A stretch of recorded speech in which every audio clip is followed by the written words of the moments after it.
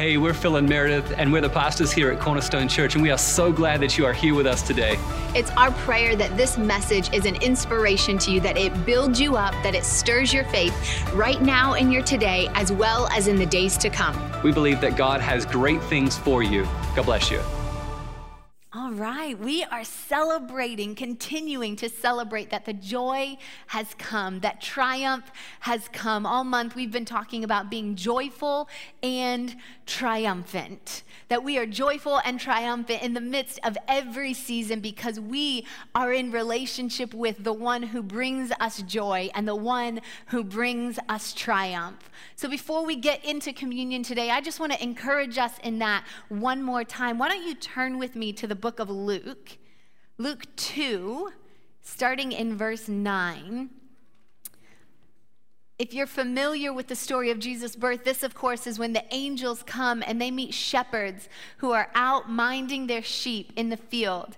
And it says, and an angel of the Lord appeared to them, and the glory of the Lord shone around them, and they were terrified. But the angel said to them, do not be afraid. I bring you good news that will cause great joy for all people. Good news that will cause great joy for all people. Today in the town of David, a Savior has been born. He is the Messiah, the Lord. And then Matthew 2, also starting in verse 9. This is when the Magi come, the wise men come, and they greet Jesus. And it says, after they had heard the king, they went on their way, and the star that they had seen when it rose ahead of them until it stopped over the place where the child was. And when they saw the star, they were overjoyed. They were filled with joy. They were bubbling up with joy.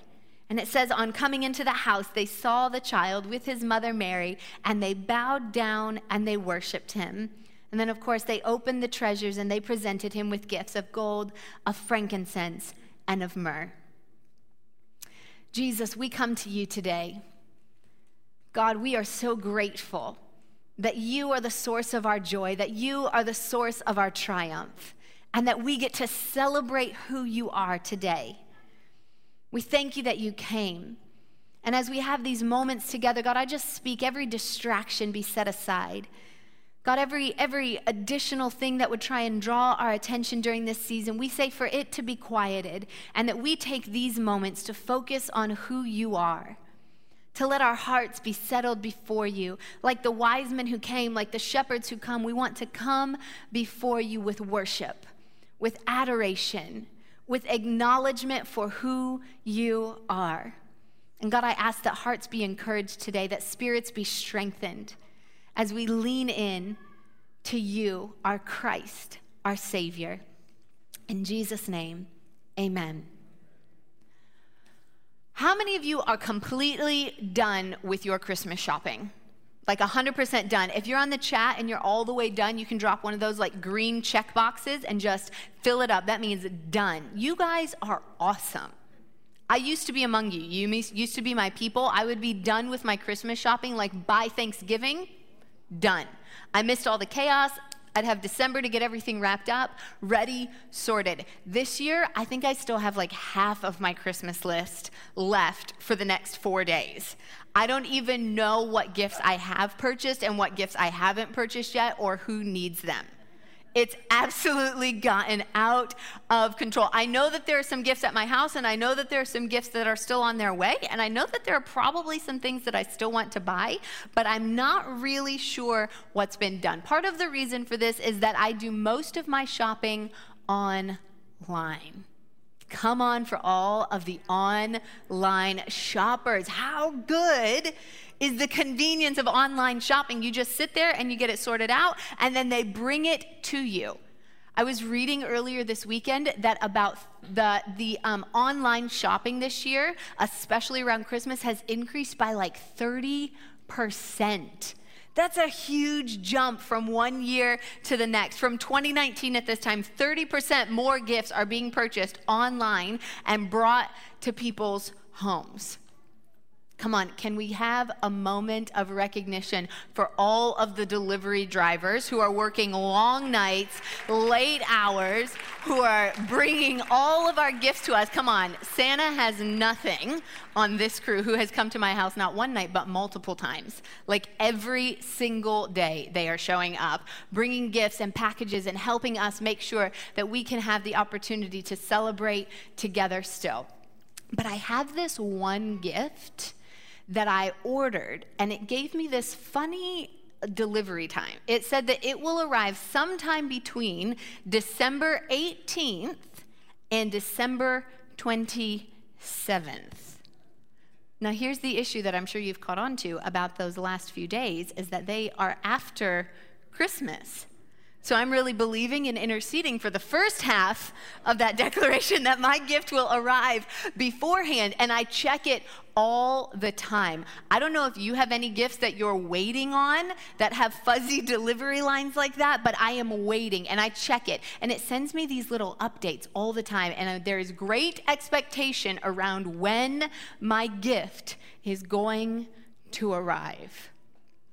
And as we think about what that first Christmas must have been like, I think it's almost impossible for us to imagine the anticipation and the expectation that was surrounding the people of Israel as they waited for the gift of Jesus to arrive, to come to them, to come into the world, to finally see the realization of the thing that God had been speaking to them. That for generation on generation, they had been waiting before God, and he had been telling them, I have a very special gift that I'm sending to you. Something that is going to change the course of everything. And just like I keep going to my phone and checking and looking at all of those little updates that they send me, and they let me know, oh, your gift has left the warehouse. And then 2 days later, oh, your gift has arrived in Topeka, Kansas. And you're like, what's it doing over there? And keep sending me little updates as I'm tracking it all along the way. As you read throughout the Old Testament, God kept giving them little updates on what it was going to be like. This is what the Savior is going to look like. He's going to come through a virgin. He's going to come and be your Prince of Peace. He's going to be the everlasting Father. He'll be pierced for your transgressions. And he keeps giving them little updates all throughout the Old Testament. And as they get closer and closer, the excitement, the anticipation, the wonder of what will it mean for our Savior to come kept rising and increasing. And as we get to this moment, they have finally received the long-awaited notification. Your delivery is out, or your package is out for delivery. An angel comes to Mary and tells her, there you are now carrying the weighted package.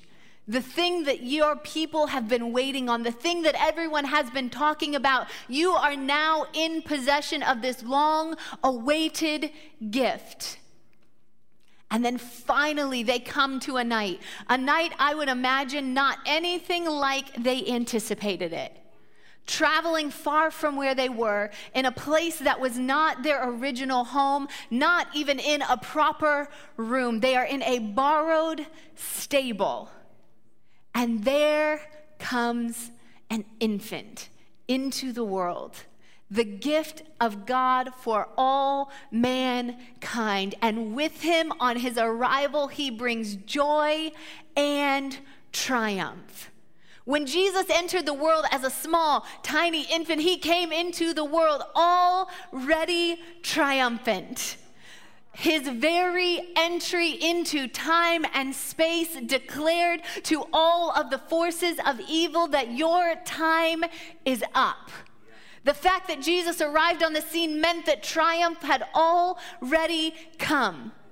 Anytime that Jesus comes into a space, victory comes with him. Triumph comes with him. Overcoming comes with him. The very first messianic prophecy that we see, the very first words in Scripture that declare to us that Jesus, a Savior, is coming, declare to us that he will come as an overcoming king. It's in Genesis 3:15. It says, I will put enmity between you and the woman, and between your offspring and her offspring. And this is referring to Jesus. It says, he shall crush your head, and you shall bruise his heel. The very first time we hear Jesus referenced, it says that he will crush the head of his enemy. And when he entered into the world, it was a declaration that the head crusher has arrived and triumph has come. This infant child, can you imagine it? A baby wrapped in swaddling clothes, looks unassuming, doesn't look anything like the warrior king that perhaps they have imagined. Like David fighting his thousands. Instead, he looks like a baby, dependent still, in need of attention, in need of strength and support. He doesn't look like he is going to be triumphant in this moment. But because he is God, wrapped in flesh, everywhere that he goes, triumph is with him. As he entered into the world, everything changed. And even though he looked small and unassuming, he was already triumphant. And maybe as you're looking into the next year, you have a dream inside of you that looks small, that looks unassuming, that you're not sure if it's going to stand up and be everything that you believe it's going to be. Maybe your dream still needs a lot of support around it. It's still dependent on a lot of things. What I want you to hear is if Jesus is in that dream with you, if it's a dream that has come from him into you, then if Jesus is there, your dream is triumphant. It's not going to stay in a manger. It's not going to lean back. Your dream is not there just to be small, but it's there to grow, to be strengthened, and to overcome every space. Because anytime Jesus arrives on the scene, he arrives with triumph. And anytime you connect your life to Jesus, triumph becomes your inheritance. And when Jesus, that triumphant infant, arrived, it brought with him great joy, great expectation. It brought with him a joy that was overcoming because the good news was here. That the thing we have been waiting for, the thing we have been expecting, the thing we have been longing for has finally come. It's what the angels announced to the shepherds. I bring you good news of great joy.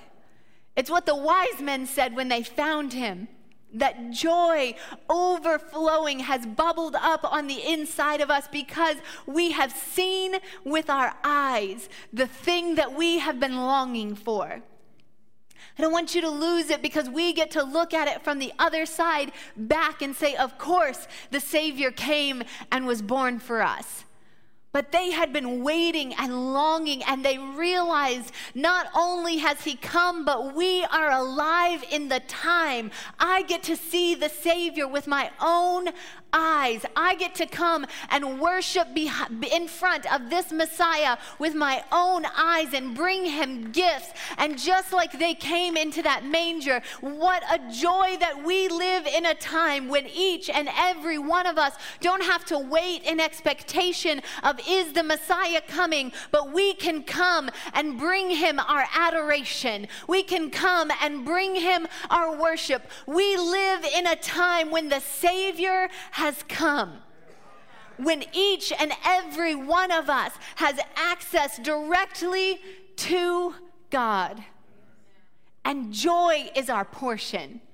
Joy that bubbles up, joy overwhelming, joy that causes us to have strength in the midst of everything. Because the thing that the angels declared, the thing that the Magi knew, is that Jesus was the source of all of their joy.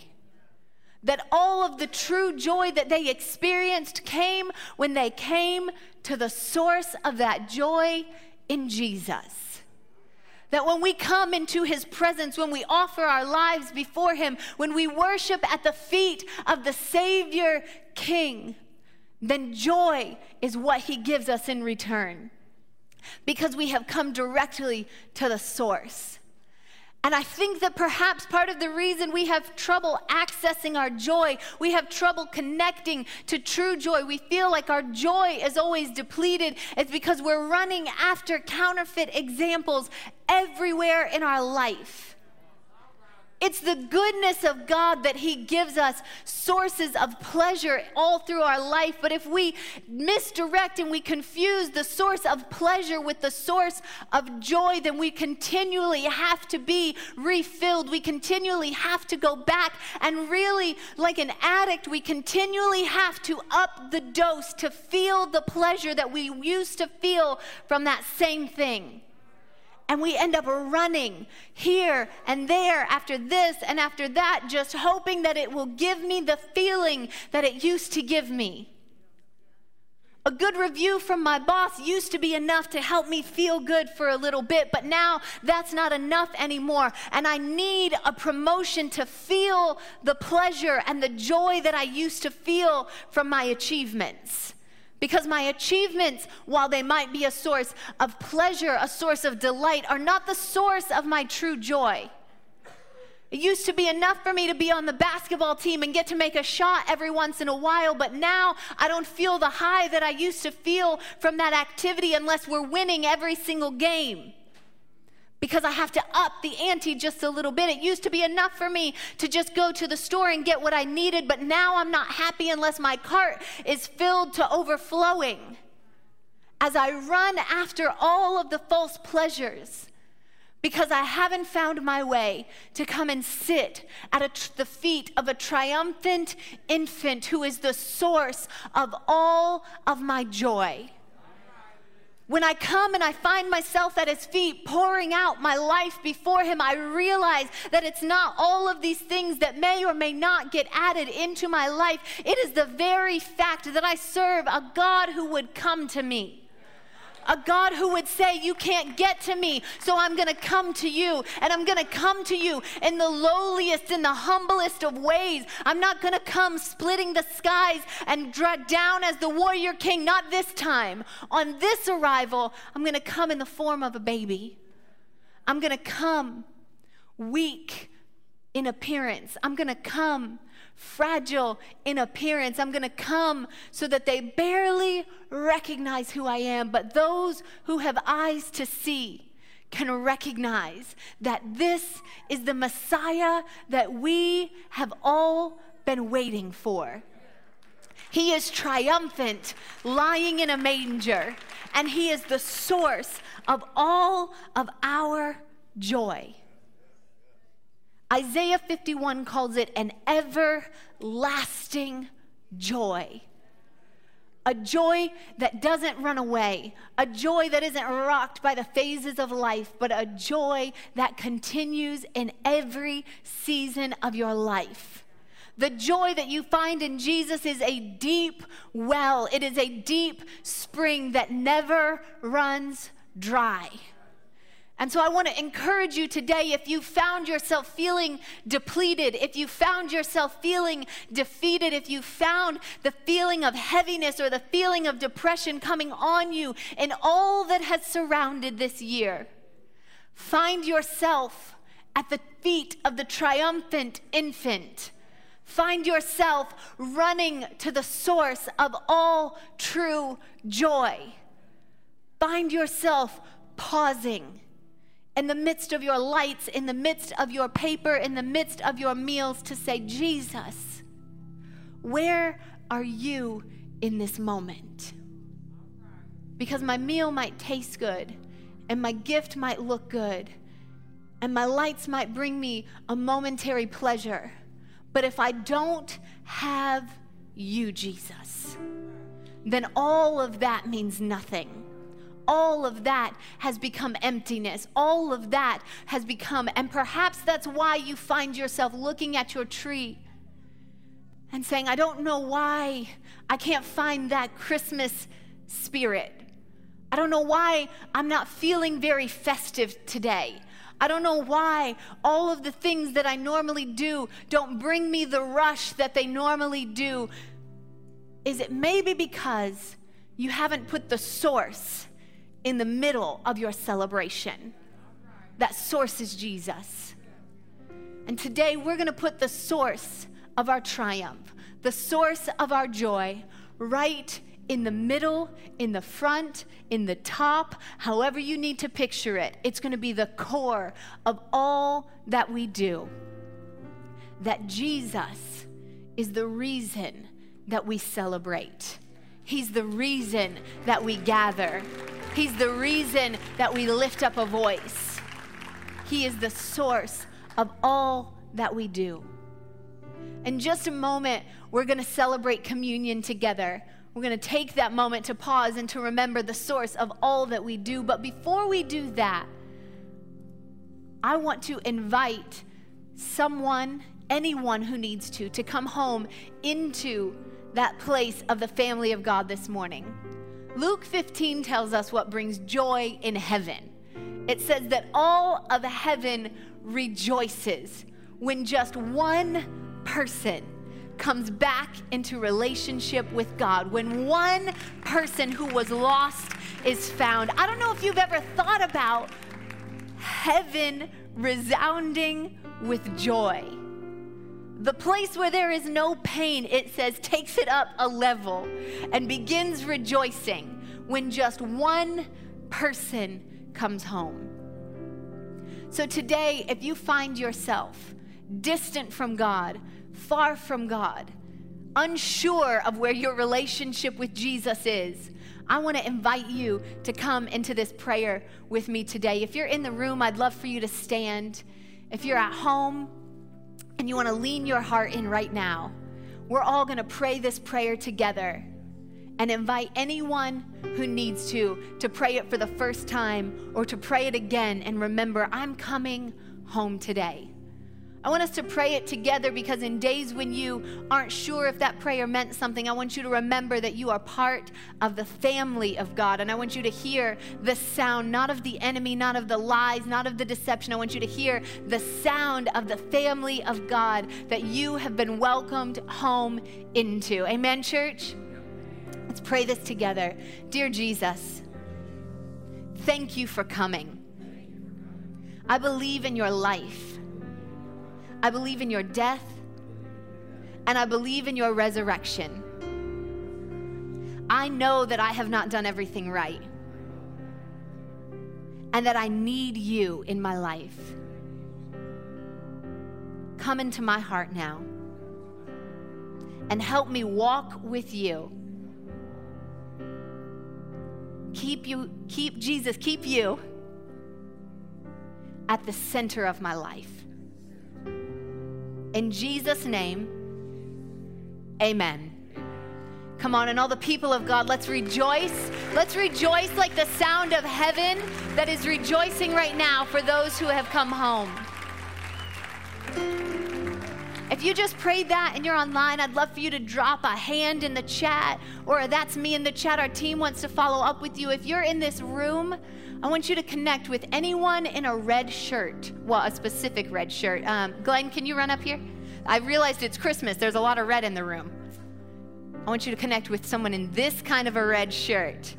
Thank you, Glenn. After service, it says, how can I help? And the thing they want to help you with most is how you can walk out your life with Jesus. We have lots of resources that we want to give to you to get in your hands to help you with walking this out. But more than anything, we want to say, welcome home to you. Welcome home into the family of God. Your Christmas is going to be totally different now that you have the true source in the front of your Christmas. Amen? We're believing that that word will bring strength and hope into your life. Absolutely. If God just spoke to you through this message and you're stirred right now to partner with us and to sow financially into the ministry that is Cornerstone Church, I want to encourage you to jump on over to our website, which is simply cornerstone.church, and click the give button. Find the avenue that is most convenient for you today. That's right. We are going to continue spreading the message of the gospel, and we look forward to continuing to connect together.